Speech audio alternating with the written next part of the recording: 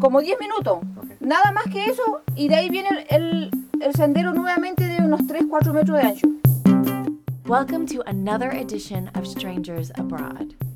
This podcast is a series of conversations with the wonderful and weird people I met while backpacking throughout Latin America. These are the hitchhikers, the couch surfers and the expats, the thrill seekers, the mountain climbers, the volunteers, and society quitters. The people who, for one reason or another, made the decision to challenge themselves, to leave behind the comforts of home, to venture out into the world and see what happens. Here we go. Graham Hughes is a man who needs little introduction. I met him in Bocas del Toro, off the coast of Panama, at an island bar that was half on land and half in the ocean. It had large wooden swings with which you could propel yourself right into the salt water, climb back up, and take a shot. I was chatting with a group of fellow travelers and couldn't help but notice Graham pretty quick. As I mentioned before, I'm a sucker with anyone with a British accent. I watched him out of the corner of my eye. He had this weird air of Indiana Jones, sporting a wide-brimmed stable fedora that stayed on his head as he reenacted some of his adventures. He is a man who is too overloaded to finish a story, telling one halfway through and then tangenting to another story, which reminded him of something else that happened to him in another country that I don't know. It just goes on. So as I was watching him, I was like, what is this guy's deal? And as he walked away to go get another drink, a girl who was standing in our circle was like, you know he's been to every country, nonchalantly. What? Yeah, and he owns his own island or something. What the I didn't have time to finish my sentence because I immediately broke into a sprint looking for him. When I found him, he was sitting close to the water's edge, chatting up some other Englishmen talking about football or something. And I stepped over the drunk tourist splashing the ocean onto the bar and belligerently singing Katy Perry. And I waited, patiently. I needed to know if this was true without coming off as a total creeper. When he finally turned his attention to me, I don't remember exactly what I said, but I started picking his brain about travel and going to every country.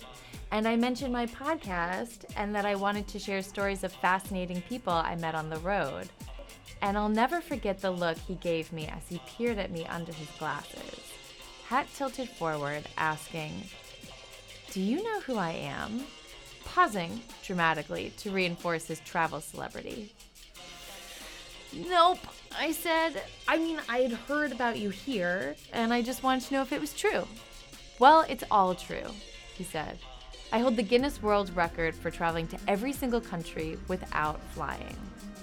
Shit, I thought. This guy is no amateur. I asked, maybe begged for an interview. And he, as a travel celebrity, could have easily said no. "But I'll give you an interview," he said, "because you and I share an understanding of the importance of stories, which is the secret word." I'll let him explain the rest. Here's his story. So, all right. How are you doing? Yeah, I'm alright. I'm busy at the moment. How long did you stay in each country? What was the shortest amount of time that you stayed in a country, and then what was the longest? The shortest amount of time was Vatican City, which, to be fair, the night before I did walk around the entire country, but fair enough, it is the smallest country in the world, but it's a good walk. And then, because it was closed, because when I got there, it was closed. I didn't know they closed it at night, but they closed St. Peter's Square. And then I came back the next morning at 7 a.m. and I ran into St. Peter's Square and went, "I'm in Vatican City," and that was it. I ran back out again. I probably spent a whole total of about 2 minutes in Vatican City. Other countries I spent a lot of time in. In Cape Verde, famously, I turned up on a fishing boat with some fishermen, and they thought I was a people smuggler. So they threw us all in jail for a week, and then they wouldn't give me my passport back, and I needed it to go to any of the other 9 islands in the island chain of Cape Verde, and I couldn't get to the marina. There's a marina on another island where all the boats are, all the yachts that I would have been able to talk to Yachty and say, hey, can you take me back to Africa? So I ended up spending about 6 weeks all in Cape Verde. And so, yeah, there were countries that I really did just rattle through, especially in Europe. I mean, I did 7 countries in one day when I was racing through the Balkans, whereas places like in West Africa, I'd end up spending a few days in each country just because I needed a visa to get to the next country. It was essentially dictated by visas and shipping. Yeah, I spent 3 weeks in Gabon, and I joined a Bwiti tribe while I was there, who are this people who they eat this hallucinogenic tree bark that you're supposed to hallucinate and things like this. But I think you have to consume a lot of it for it to really touch the sides. And I had a taste. It just tasted like powdered tree bark, you could imagine. But I think it's like peyote or something. You've got to kind of do it as part of a ceremony, and you've got to take a lot of it to have any major effect. Right. Have you done any type of hallucinogens or ethnogenetic plants or experiences while you were abroad? No, not at all. I mean, traveling around the world and just living life the way I do. Right. I mean, I've never really been enamored with sort of getting off my head in that kind of way. I think there's enough of the world to explore. But I think at the same time, especially with long-term travel, you know, you get high off the world and all of it's like... I definitely do that. And I was writing, I wrote an article the other day just for my own blog, which was the 20 tracks that I love to listen to when I'm traveling. And one of them, I was just saying, it's that feeling when you're in a filthy ass bus station, you're choking on fumes, it's 4 a.m, you're thinking, what the hell am I doing? Yep. But you get this kind of weird feeling of elation and adrenaline and, oh my God, I'm going on an adventure. Yes. I'm up at this time of the day because there's adventure in the air and a lot of pollution. But there's adventure, there's somewhere I'm going. And I don't know what's waiting for me. And I love that. And have always felt the call of the unknown. I don't want to ever stop traveling. I'm getting such itchy feet here in Panama. There's a lot of places in the world I want to go.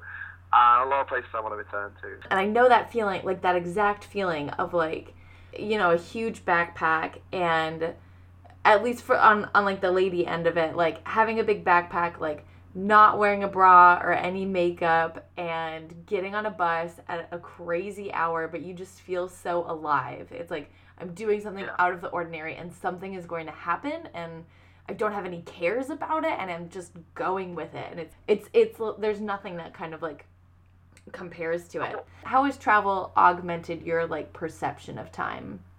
What I love about it is looking back, you can pick out the days. Now I tell you, when I'm working back home in Liverpool, pretty much days run into each other. And what else it does, which is a real great kind of mental illusion, it kind of stretches time for me and allows me to do, when I look back and go, wow, I packed in all that in a week. That's insane. It's a really glorious feeling. It's kind of like you're winning, Right. Well, let's talk about time, because, man, that shit changes when you're abroad. It's really amazing on how you leave your routine, but you're so much more in this state of flow, and time passes more quickly. And it does pass, cognitively, it does pass faster for adults because we have more memory and less space for it. So whereas children, like minutes drip by in like second period class. But when you're traveling, it's totally different. Like the living by this 24-hour clock kind of evaporates and you just completely lose track of time until you're like, oh shit, I have to catch this bus at 4:30. And also, another great thing about traveling, it's just so damn inspirational. And if you're looking for stories and you're trying to come up with ideas and formulate narratives in your head, it's like manna from heaven because there's always something random going on. And you don't get that living in a city, living in an apartment, going to work every day. It's not the same. And you can just become inspired by so many just sort of random things. You could just be in a bar watching a live band play somewhere in Swaziland or something and think of a fantastic idea just because of something triggers something in your head. And that's something that I always felt when I was traveling. It was a really creative time for me. I came up with some fantastic ideas for feature films, for TV shows, for books, for creative projects, for video games, and it was more to do with just absorbing all these different things that were all going on all at once. The sight, the smell, the sound, the food, the music, right. and sort of weaving these into rich kind of tapestries that allow you to tell an interesting story, a fictional story perhaps, or even a true story, but brilliant. And I would recommend it to anyone who's A, suffering from writer's block, or B, desperately seeking their other half. Because I always feel like getting out there and seeing the world, you're going to meet people who are willing to help you along the way, who are definitely more on your wavelength than you could hope to meet just staying at home and meeting a lot of people with that kind of village mentality of not going out and seeing the world, right. and not being very accepting of other people and the ways right. that they are. But as I said earlier, it's not for everybody. If I don't want to force people to take a glossy bus around Africa if it's really something they don't want to do. Absolutely. Don't force them. Have a good time with them, I promise. Oh my God, I have like 4 questions for you, like at the same time. So since we're on the topic of travel isn't for everybody, do you think that there's a personality type for people who thrive off of travel? Like, are there any consistencies that you've seen in other travelers that maybe you see in yourself, or that you think someone can thrive as a long-term traveler? Because it does take a very specific type of person. I think the main thing is that you have to, people talk about being open-minded. I don't think that's a requirement for traveling. I think that's something that can come while you're traveling. But I think that one of the main sort of things is it's people who aren't into routine, who don't necessarily have to wake up at the same time every day and to feel safe. And also people who don't mind slumming it. I think that's the main thing. They don't get too stressed out when things go wrong, as they often will when you're on the road. And I've got friends who have been backpacking and just not enjoyed it. I've got friends who never thought they'd go backpacking, and then they've gone and then absolutely adored it and haven't stopped since. And I think, probably that tolerance level of not freaking out too much when things go a bit pear-shaped. But also, I think Mark Twain originally said it, if internet memes are to be believed, which they're probably not, but about travel being fatal to prejudice. And I think that if you are prejudiced, if you really are that terrified of black people or Muslims or Jews or women or whatever, then it's going to be difficult to get those type of people traveling. However, if they do travel, I think it can help them see the world in a whole new light, because it's a lot harder to be misogynistic, to be racist, to be anti-Semitic, to be Islamophobic, when you've got friends from these countries who are awesome and you love them and you chat with them all the time on Facebook. I mean, it's just not something you can do. The people who say, a lot of my friends are black, and then say something racist. No, they don't really have any black friends. They have black people who might tolerate them because they have to work with them, but they're not really their friends. Because right. If you did have friends from other ethnic backgrounds, you wouldn't say things like that. Exactly. Even if you have one black friend, or you have a friend that's gay, that doesn't justify that you're allowed to say something that is homophobic. Exactly. It's an incredibly frustrating thing, but a kind of what I appreciate about it is in the back of people like that's head, they're thinking being homophobic's not right. They know it's not right, and that's why they try and justify it. That's why they try and say, I'm not a racist, but, or they say, I've got friends who are gay, but, because they know what they're doing is wrong. Right. So that's progress. when you meet someone who literally just comes out with this stuff with no qualms or qualifications whatsoever, you kind of like, wow, you don't meet that many people like that when you're traveling. Absolutely. Maybe in villages in the UK or in small town America, but out there in the big bad world, which I don't think is that bad, you'd be hard pushed to meet people who have that same kind of small-mindedness. Right. So it's petty, isn't it? It's just petty. It's very petty. So do you find that, and it seems as though they're also the types of people that, this is my own assumption or observation, that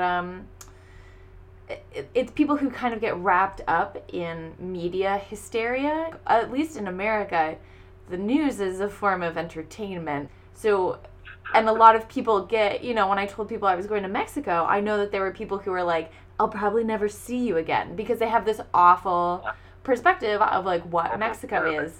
And I'm like, no, Mexico is definitely probably one of my favorite countries, if there were such thing as favorites. So the media very much skews and creates a lot of hysteria around the world. Have your experiences contradicted that, or has there been anything kind of confirming in that? No. What I've found is two main things. First of all, if you get your view of the world exclusively from the media, and I'm going to include the internet with that, because Facebook, social media, the way it's set up, it just becomes an echo chamber. If you are right-wing, you'll have lots of friends who are right-wing, and you'll all confirm your own biases. If you're left-wing, you'll do exactly the same. And it's hard to get out of that echo chamber.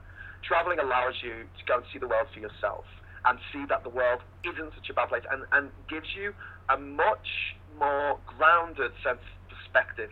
Yes, it's awful. Of course it's awful when a terrorist atrocity like the one that happened today in Belgium happens.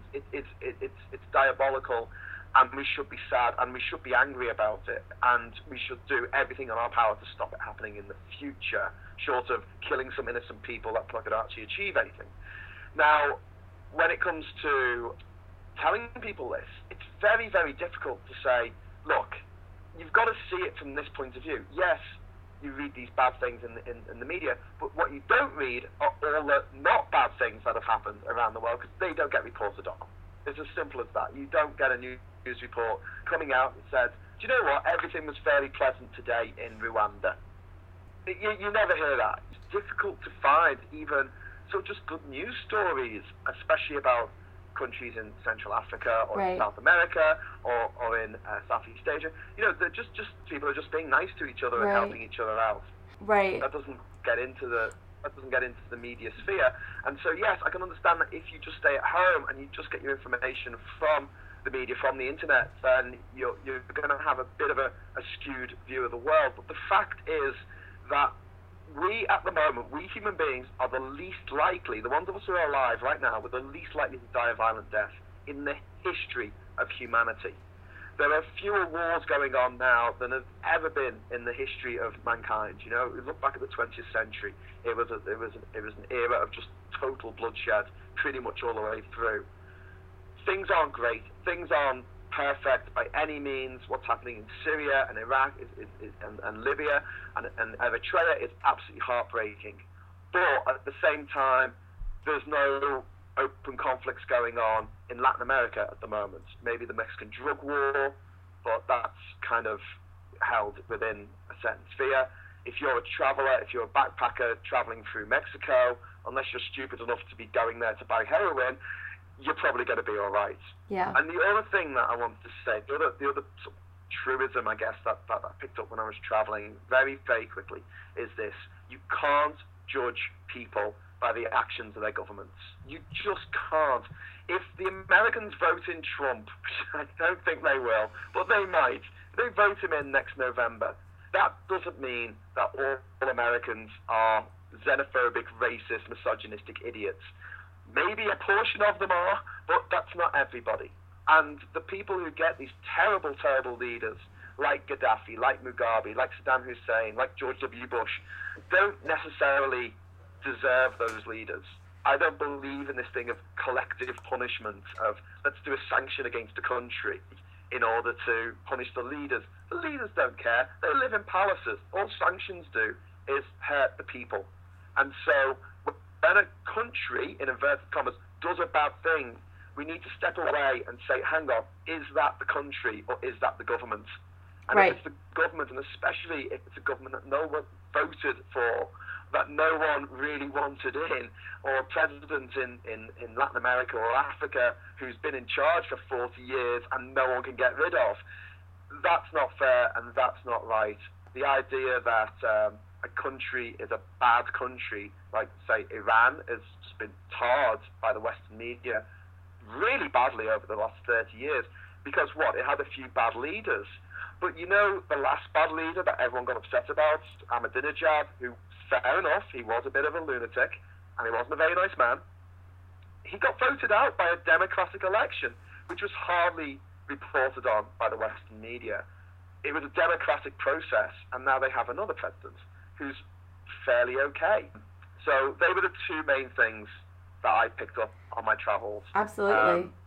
You know, don't judge a country by its government, and don't get all your information from the internet and from the media, because you'll get a very skewed perspective of the danger of the world. The world isn't that dangerous.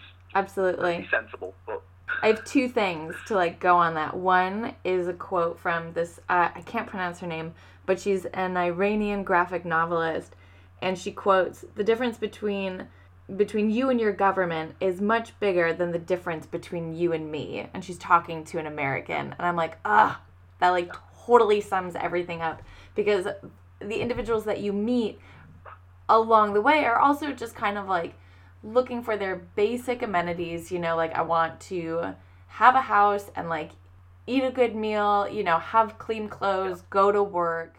Yeah. We all kind of have the same prerogatives. And our aspirations are very similar all over the world. Everyone just really, they want to be liked, they want to be happy, and they want to be safe. They want friends. Of course, being happy and safe requires decent healthcare, it requires shelter for people, it requires looking after people who have disabilities or injuries. Right. And that's something that, even the most developed countries in the world sometimes struggle with. But I feel like the idea that, like I said earlier, if you can punish an entire country because of the idiocy that the government's getting up to, it's very frustrating. It's a very simplistic way of seeing the world, and the world is beautiful, but it is quite complex. And complex. The relationships between the governments of the world are something that, we as just, average people don't really have much of a say in. Well, I was going to say, before you took your trip, and I think at the same time you might have a slight advantage being born in England, because you have access to so many different countries at your fingertips in comparison to Americans or Canadians or Australians, people who have a diverse country but don't have as easy access to other countries.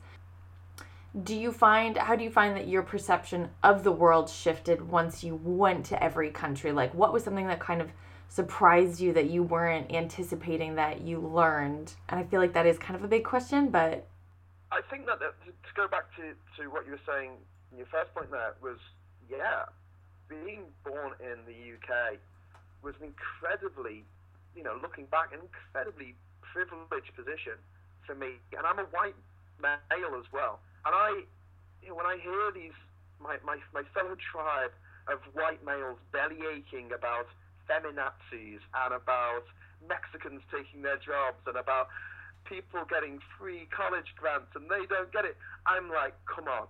Stop this. We have to stop this. If you're born a white male in an English-speaking country, you've been dumped at the finish line of life. All you need to do is crawl over the damn thing. And to pretend that isn't the case is kind of, it's offensive. It's offensive to people who have had to struggle, who have had to fight for the right to get married, to vote, to be accepted as a citizen, to not be a slave. So for me, being born into the privilege that I have is something that I really do not take lightly, and I'm not saying this to say, aren't I great just because of an accident of birth.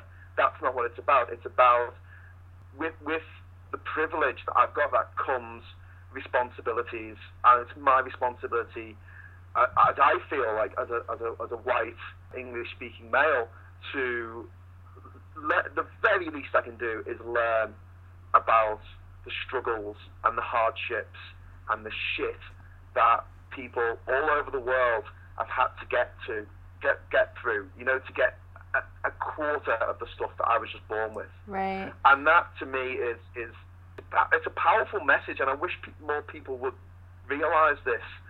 So as far as that is concerned, yeah, I realize I am privileged. I'm also privileged because I grew up in Liverpool, this great little rock and roll town in northern England, and I was 30 minutes from Wales, which is another country. They speak a different language, they have a different cuisine, they have a different culture. The street signs are in a different language. And that was normal for me.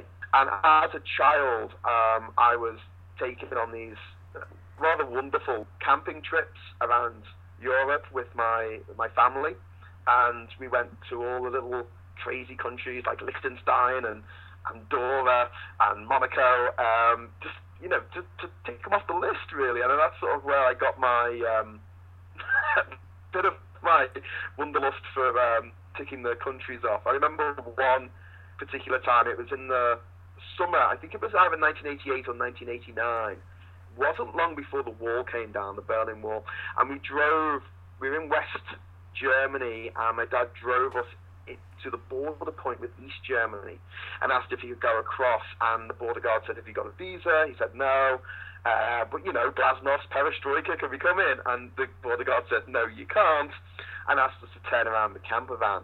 But while we were doing the U-turn, we were actually in East Germany. My dad was so excited. He's like, hey guys, we're in East Germany. We're behind the Iron Curtain. And we were behind the Iron Curtain for maybe 10 seconds. And then we went back into West Germany.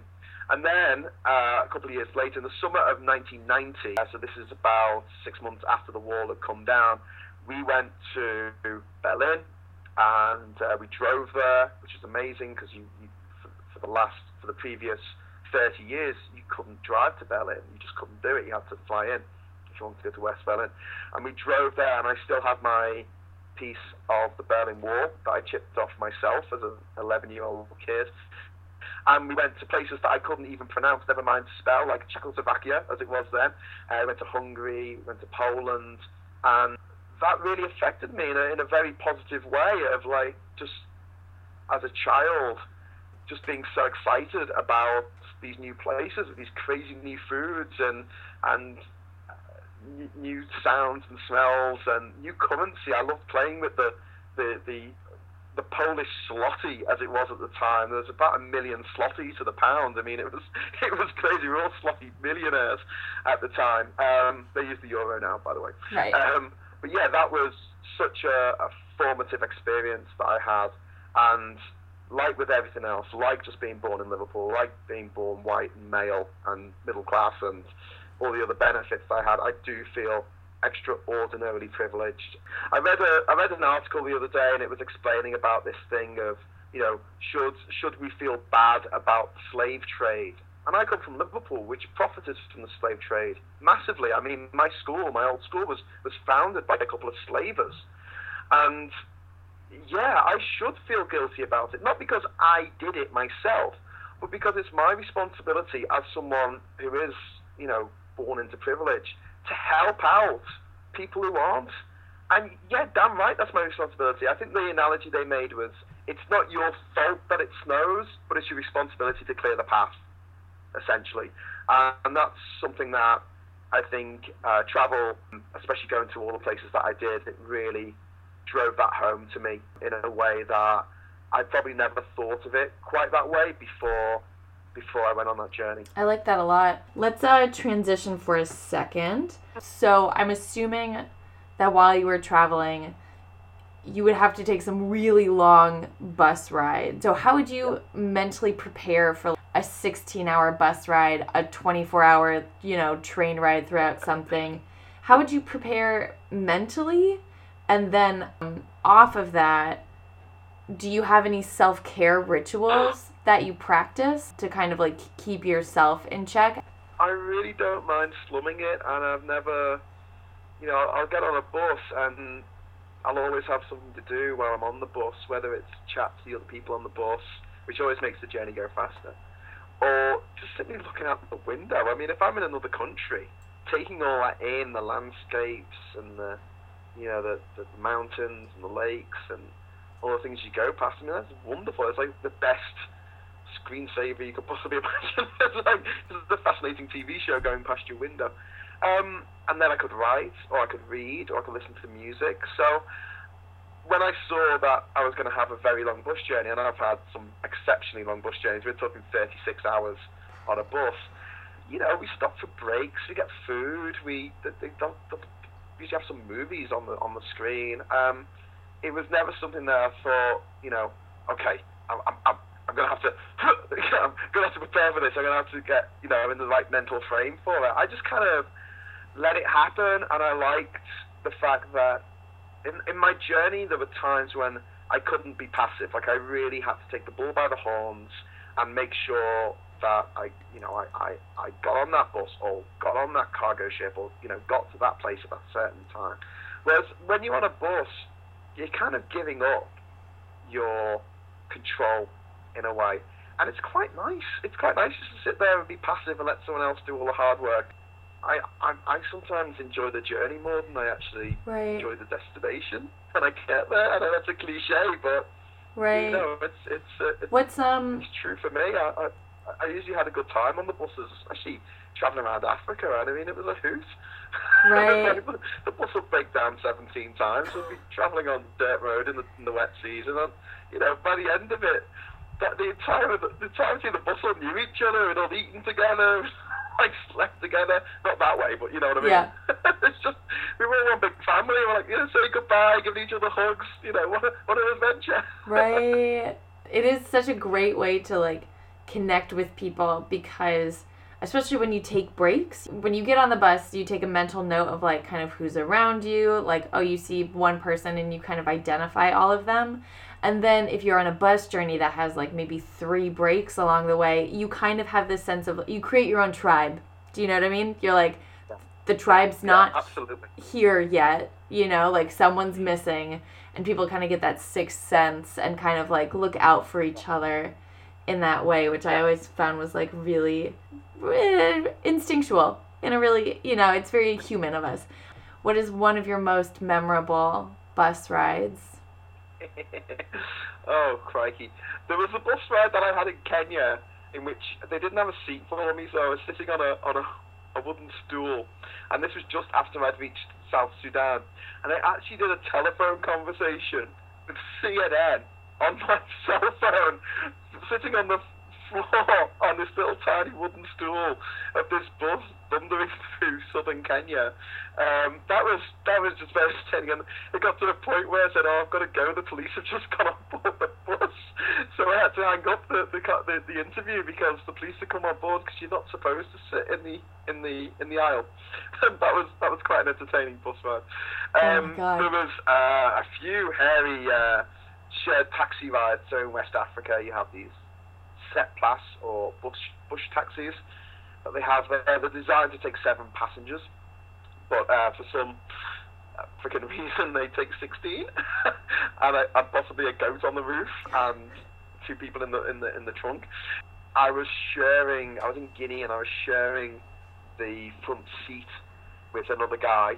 So he had the side by the door. So I was sort of, with my one of my butt cheeks on the handbrake, which the driver had helpfully put a towel over, but it didn't do very much, especially as we were bumping over potholes.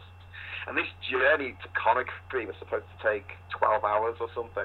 It ended up taking 2 days. I slept in this car for 2 nights, sharing the front seat with somebody else, and it was just hilarious. I mean, it was one of those things where you have to laugh or you'll go mad.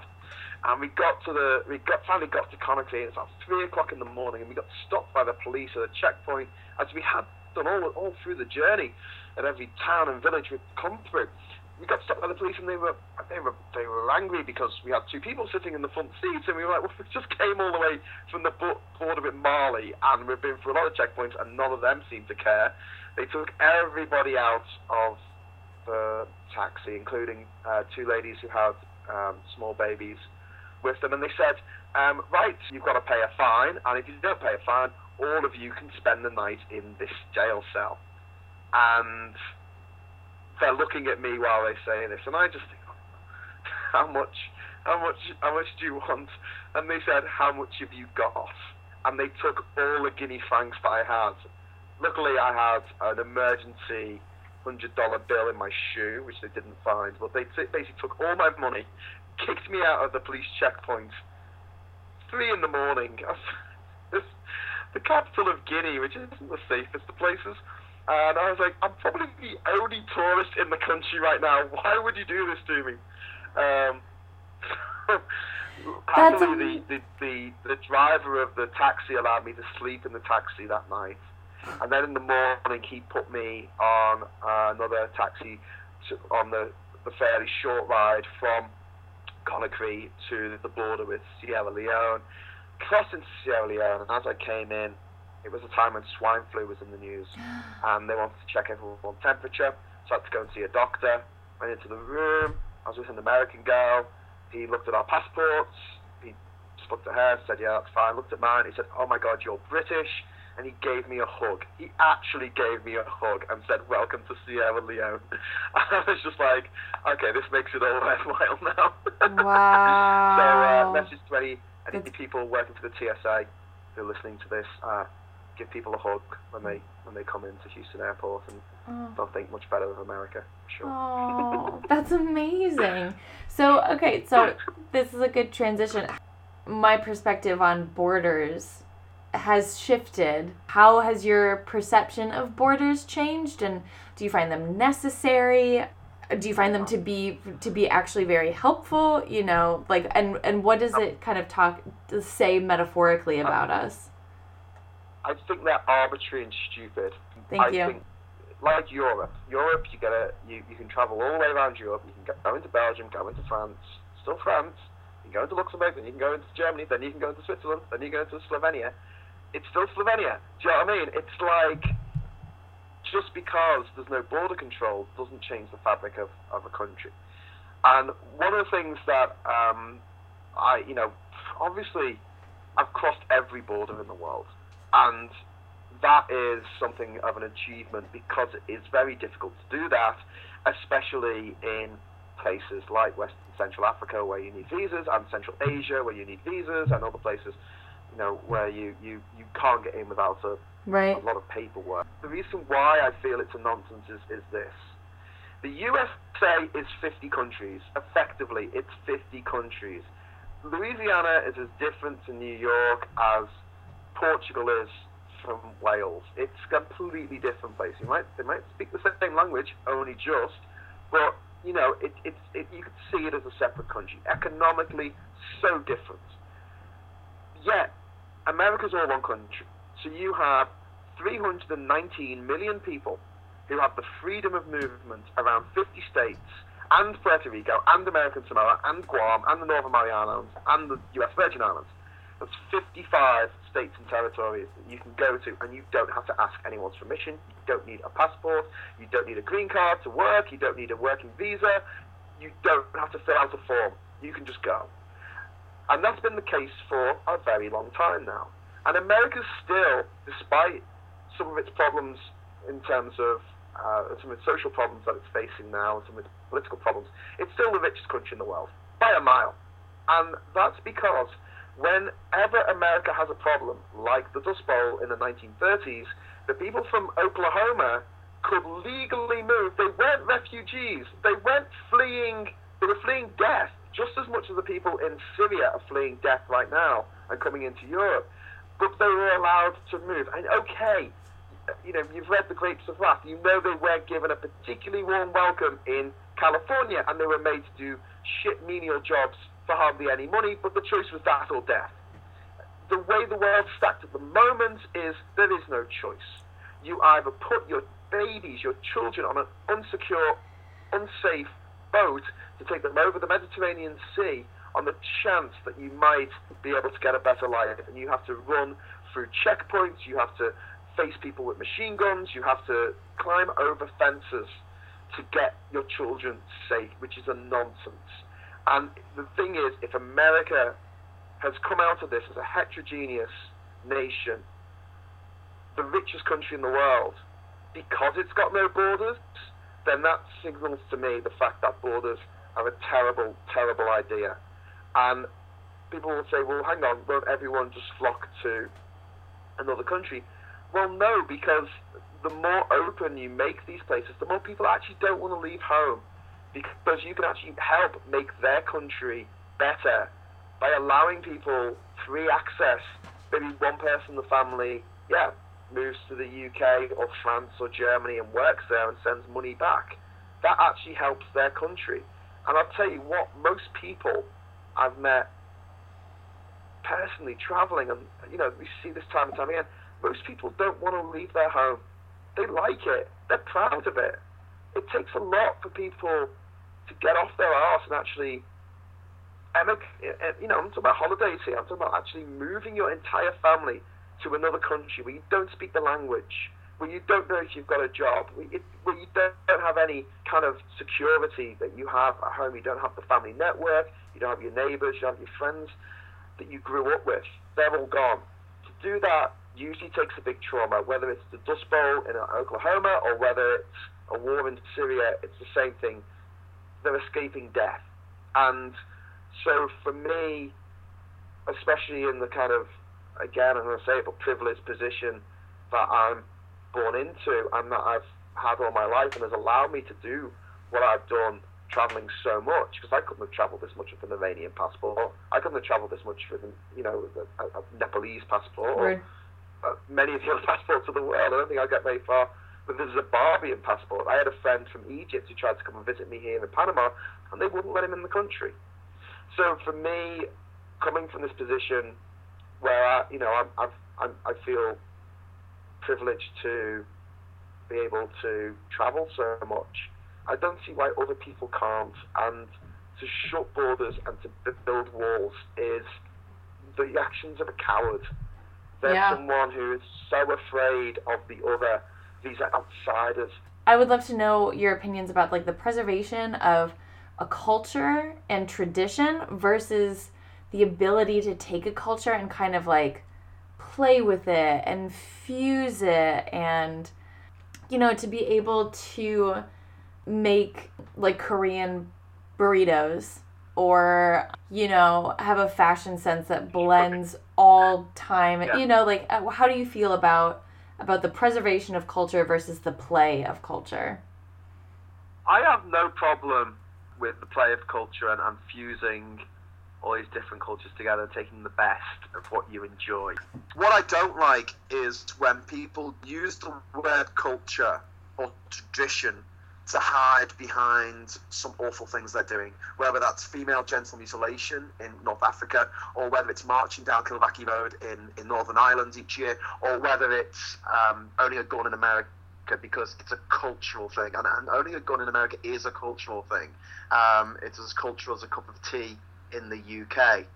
That's not to say it can't be licensed and regulated, and the fact that people say, well, no, you can't do that because you're infringing my culture, which is what they're basically saying when they say about the Second Amendment, is dead wrong. And that's something that I would like to see the end of in my lifetime. And let's have a look at the positive aspects of culture. Yeah. The dance, the music, the food, the languages, which I think deserve to be preserved. And one of the things that I find that we're doing really well is with food. Food is great. You walk down the street in New York or London or Melbourne, and you'll have loads of different food from all over the world. And the people who run these restaurants are from the countries that they cook the food from, and they care passionately about their cuisine. And it's a real awesome thing. And I've got no problem with that whatsoever. Absolutely. One of the things where I feel like culture is under threat globally, there's a couple of things actually. There's languages which are dying out, which I really feel need to be at least recorded and preserved, especially in places like Papua New Guinea, where there's 800 living languages, but they're dying out because only old people speak them. One of the other things I'm really passionate about is architecture, because from my experience of traveling to all the countries in the world, I haven't seen hardly any at all architecture for the last 50 years that I would regard as beautiful or reflective of the culture from which it sprang. I.e., every building seems to be made of concrete and glass. I've seen buildings that are impressive because they're very tall, but 50 years ago you could drop someone in any major city in the world and they'd look around and say, I'm in Amsterdam, I'm in Paris, I'm in Delhi, I'm in Shanghai, because of the architecture, because you'll be able to look around and go, yeah, this is definitely where I am. These days, you could take a building from any of those cities that's been built in the last 50 years and drop it into another one, and no one will bat an eyelid. Buildings traditionally were a reflection of the culture that built them. They were built with local materials, local architects, and this is something that I feel like with the advent of new technology, i.e. 3D printers, that the excuse of, oh, well, there's no stonemasons anymore, or it costs too much, we can't pay people to build these things, is absolute nonsense. Of course we can still build these things. As a race, as the human race, we've got more money than ever before. So I feel like instead of these billionaires spending their money on a slightly bigger yacht or skyscraper, whatever, I'd much rather see them spend their money on prestige buildings that look absolutely beautiful. And it breaks my heart when I build things out of stone and brick. When you build things out of stone and brick and wood, they have a story. There's a story embedded in the actual materials that you build with. You can look at a piece of wood and say where in the world it came from. You can say how old the tree was. You can say what type of tree it was. There's a story there. You can look at a piece of granite and find out which quarry it came from and how long ago it was cut.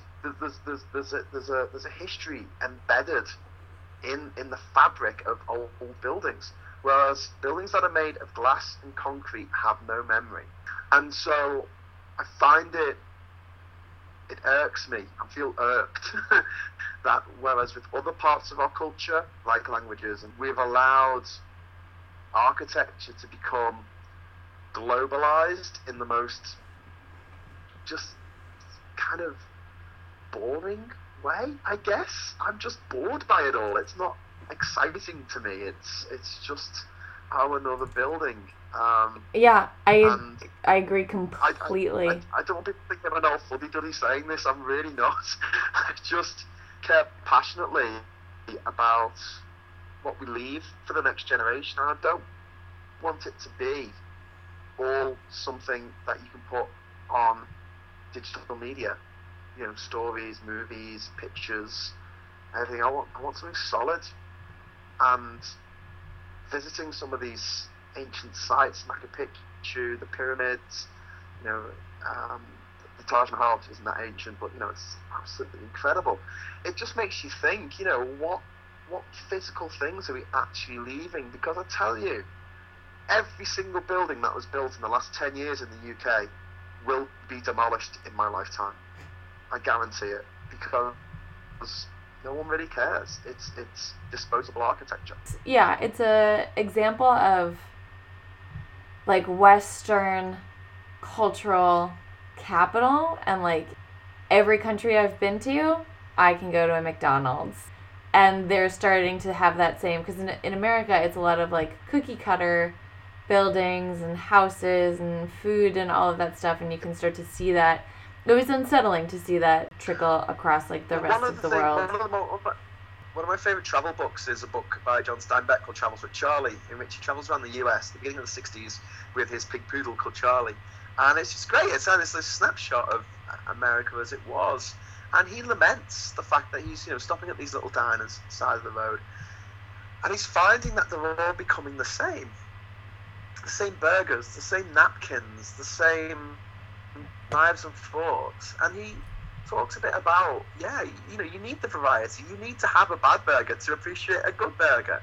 You need to have some variety. And I find it very just bizarre I don't know. It feels to me like totalitarian. It feels like communism for all burgers to be the same everywhere you go. I want the variety. I want the anarchy. I want an anarchy of burgers. I want to have ones that taste different and are made in different ways in different ovens. I don't want them all to be cooked the same. That for me is not what life's about. Life's about variety, and I understand that it is quite nice to be able to go somewhere and think, oh great, there's a KFC, I know I'm going to get KFC at this KFC. I get that, and as a backpacker, I have to admit there have been times when I've just been, I just want something that I know, and I just want that familiarity. But take that away, and it's not like that I suffer that much. Yeah, at the same time, I don't want to see the food of the world homogenized like the architecture of the world has become, because that would be a huge loss to humanity. Right. Oh, I love that. And you spoke about that the last time that we spoke, and I'm glad that you brought it up again. Okay, so I have a different question for you. Can you tell me a time when you had help from a stranger? Oh, so many times. I know. It happened to me pretty much every day of my journey that someone would come to my aid. I see people were helpful everywhere I went. I'm just thinking of all these times when people just pointed me in the right direction or offered to, when I was in Kyrgyzstan, the shared taxi driver who'd driven me from Bishkek down to Osh, he actually took me home with him, and his wife made me spaghetti bolognese, and I had spaghetti bolognese at his house with his children, and it was just amazing. And then he was like, okay, you need to go, and he took me to the bus station where I needed to go to continue my journey.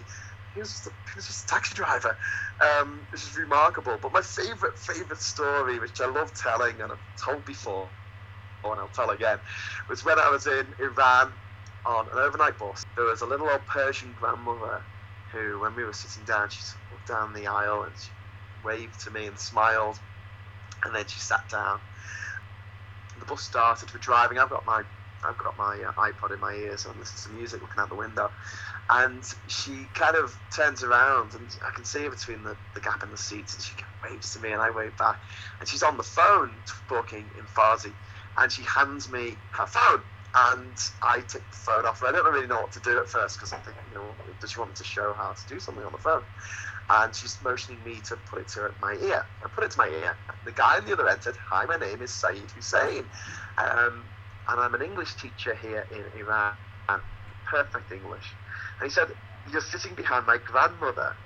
And I said, oh, wow, awesome, hello, Granny, and I'm maybe turning smiling. He said, listen, she's called me because she's concerned about you. I was just like, okay, why? Why is she concerned about me? And don't forget, I'm traveling on my own in Iran, which, I had positive experiences of Iran, but obviously it's got a bit of a bad rap as far as the world's perception of it is concerned. And he says, well, she's concerned that the bus gets in very early tomorrow morning at like 5 a.m. or something, and you won't have anywhere to go and nobody to make you breakfast. So she's called me to ask you, in English, if it's okay with you, if she takes you home with her so she can make you breakfast. I was just like, oh my God, of course. And it was one of those moments where you're just overcome with the generosity of spirit, and you just think, well, do you know what? The world's not such a bad place, and humans aren't that bad.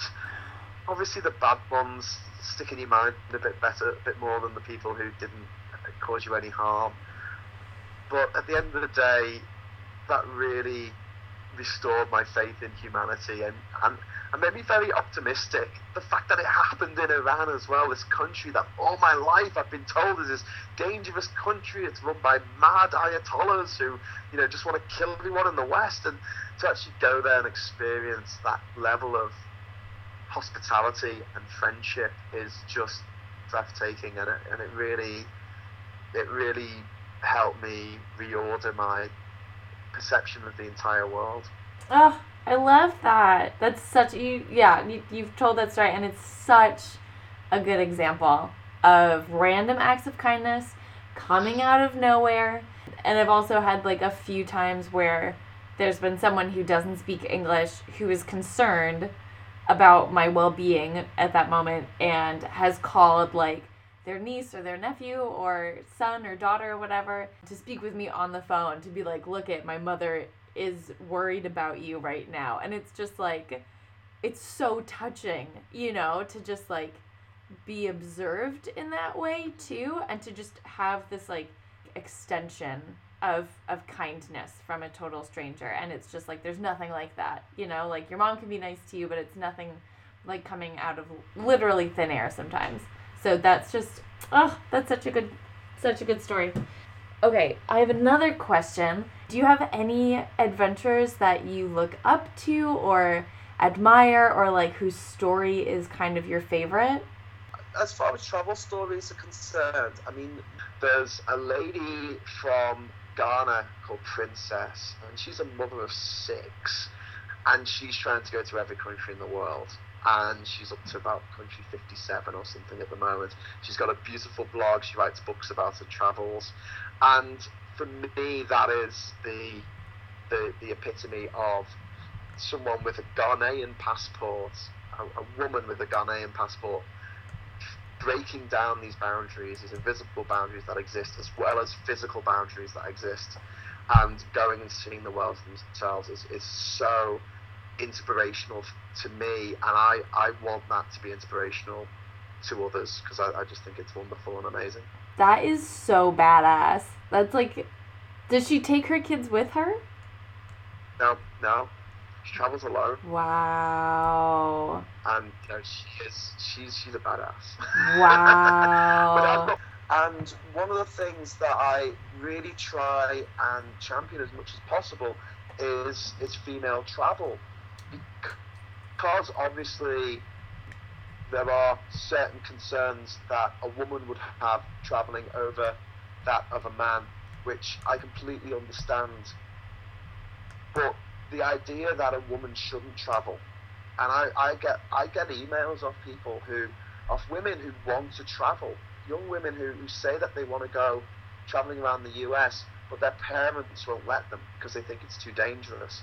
And this is something that I feel like we need to really address, because it's based on paternalism, it's based on sexism, it's based on misogyny, and the idea that the world has to be closed to what half the world's population is something that I find quite uncomfortable. And I've got a lot of friends who travel, female solo travelers, who I really respect and really think are absolutely awesome. Friends who have traveled to Yemen alone. I've got female friends who have traveled around Saudi Arabia alone, traveled through Iran alone. And obviously, yes, you do need to take more precautions. Yeah. You do need to be more savvy than a male would in the same situations. But at the same time, something bad could happen just as easily if you stay at home. Yep. And when you look at things like sexual abuse, the vast majority of cases, it's someone that you know. Yep. There's not a stranger, you know, sitting on a street corner in Mexico waiting for you to walk past so they can rape you. I mean, if there is, it's highly unlikely. Yeah. And so knowing that and having a good, I think what helps when you're traveling as well, just for peace of mind, is having a good grasp of statistics. You're sitting on a bus, the driver's driving like a maniac. Just try and just think like, okay, what are the likelihoods? It's not that great. Okay, so I think we're going to start wrapping up a little bit. Out of all the countries you've been to, which you have been to every single country, which one surprised you the most? Well, it's going to be Iran. The reasons that I was talking about earlier. It wasn't just the incident with the granny on the bus inviting me back for breakfast. Iran was a place that all my life I've been told was a very conservative, deeply religious, very cold and personal country where the leaders were very mean. And to actually go there and experience it myself and experience the warmth and the hospitality and the curiosity and the general awesomeness of the people I met there. I met a guy from Belgium who had been there for 28 days. He said, I've been here for 28 days, and every single night he'd been there, someone had offered to put him up for the night. He'd travelled all over the country. He'd never stayed at a hotel once, because always someone had said to him, hey, do you want to come and stay at our place tonight? We've got a spare room, we'll make it up for you. And I was just like, wow. So if I can do my little bit to help put Iran back on the travel map where it used to be in the 1970s before the revolution and everything else happened, I'd be very glad to help out with that enterprise, because I'd love more people to go and just see what it's like for themselves. I've also heard, that's amazing that you say that. I've also heard really amazing. The last time that you spoke, you did talk about Bolivia a lot too, and on how crazy Bolivia is as a country. Do you have anything? Any quick Bolivia stories?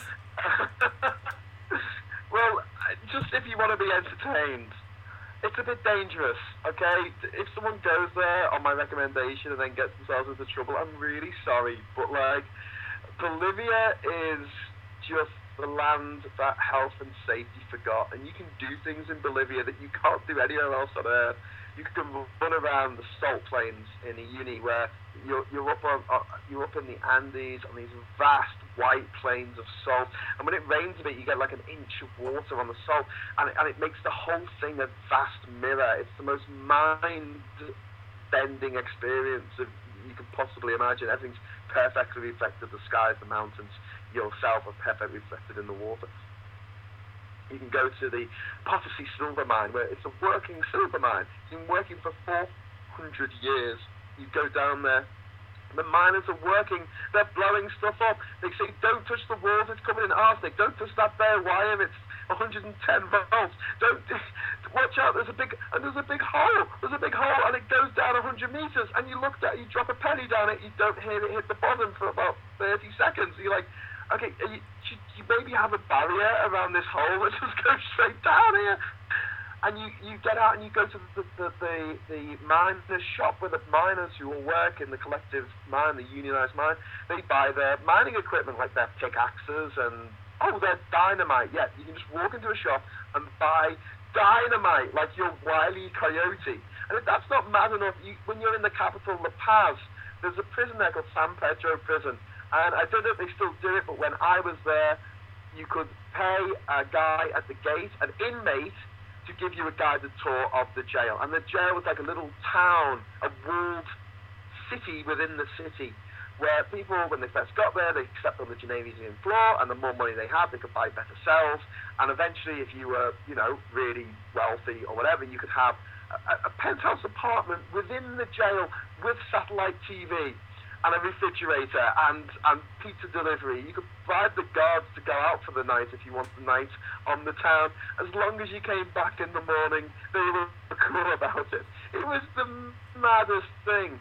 And then I went down the Camino del Muerte, the road of death, or the youngest road, which ran down from La Paz into the Amazon basin. Most dangerous road in the world. It was a dirt track against the precipice of the sheer drop off to the left, and the way it's supposed to be is in the morning the vehicles can go down, and in the afternoon the vehicles can go up. But sometimes someone really wants to come up in the morning, and you've got this kind of single dirt track that's kind of cut out from the mountain, not very well, and liable to landslides and things like that.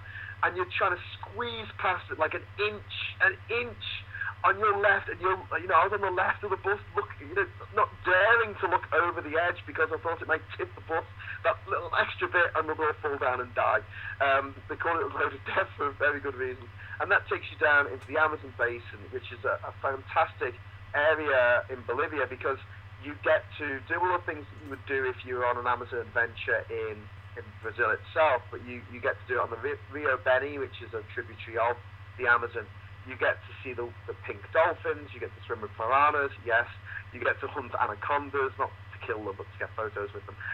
You get to see all the spiders and the flora, the fauna, the little cute, tiny little monkeys that come over to the howler monkeys.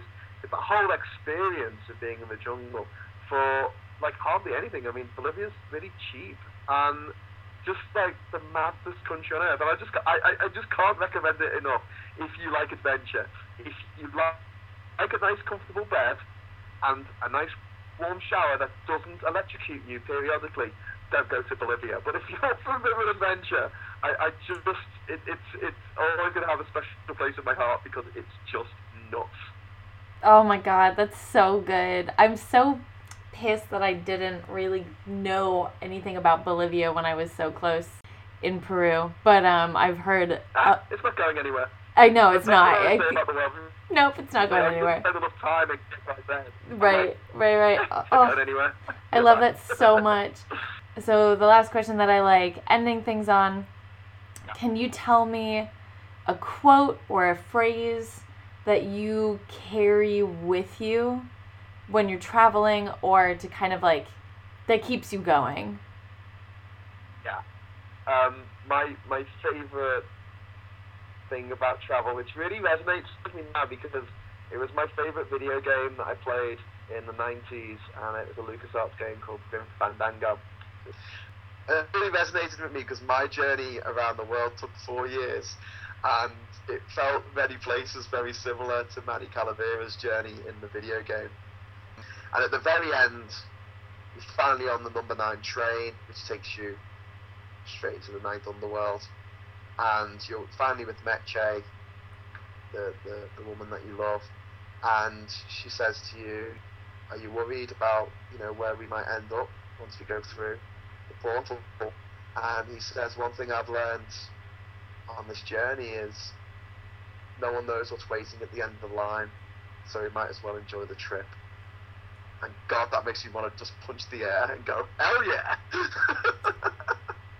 Preach to the choir. So, that was perfect. That was great. The reason I think you originally agreed to talk to me, because I went up to you and was like, oh my God, I've heard about your travels and everything, and I think we had only had a quick conversation before that, but you were like, the reason I'll talk to you is because you understand the importance of stories. And I was like, yes!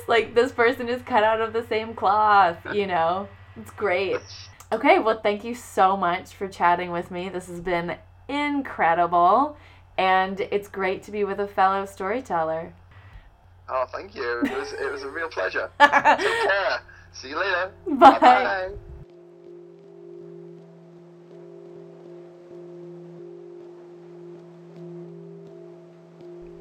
Few people are given the opportunity to make the world a better place, and even fewer actually take advantage of it. But Graham has used his celebrity to inform us in the Western world about the issues and problems that are happening on a local and global level in places we would rarely think about. He is active on social media and is starting multiple new projects. However, after all that he's seen and all that he's done and all the people he's talked to, he's finally found his own little slice of paradise, secluded from all the noise of the world.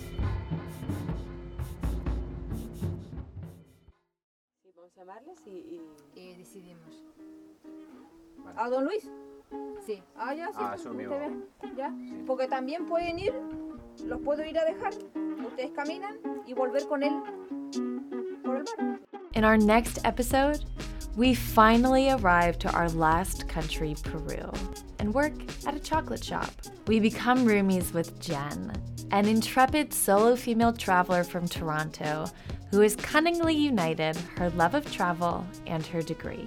And then also always trying to find work abroad, and the key is to work while you travel, I think. So working for a cruise line and working as an English teacher, and now doing Workaway. Cool. It's always enabled me to save money while I'm traveling, which not a lot of people can do. Yeah, that's totally true. Next time on Strangers Abroad.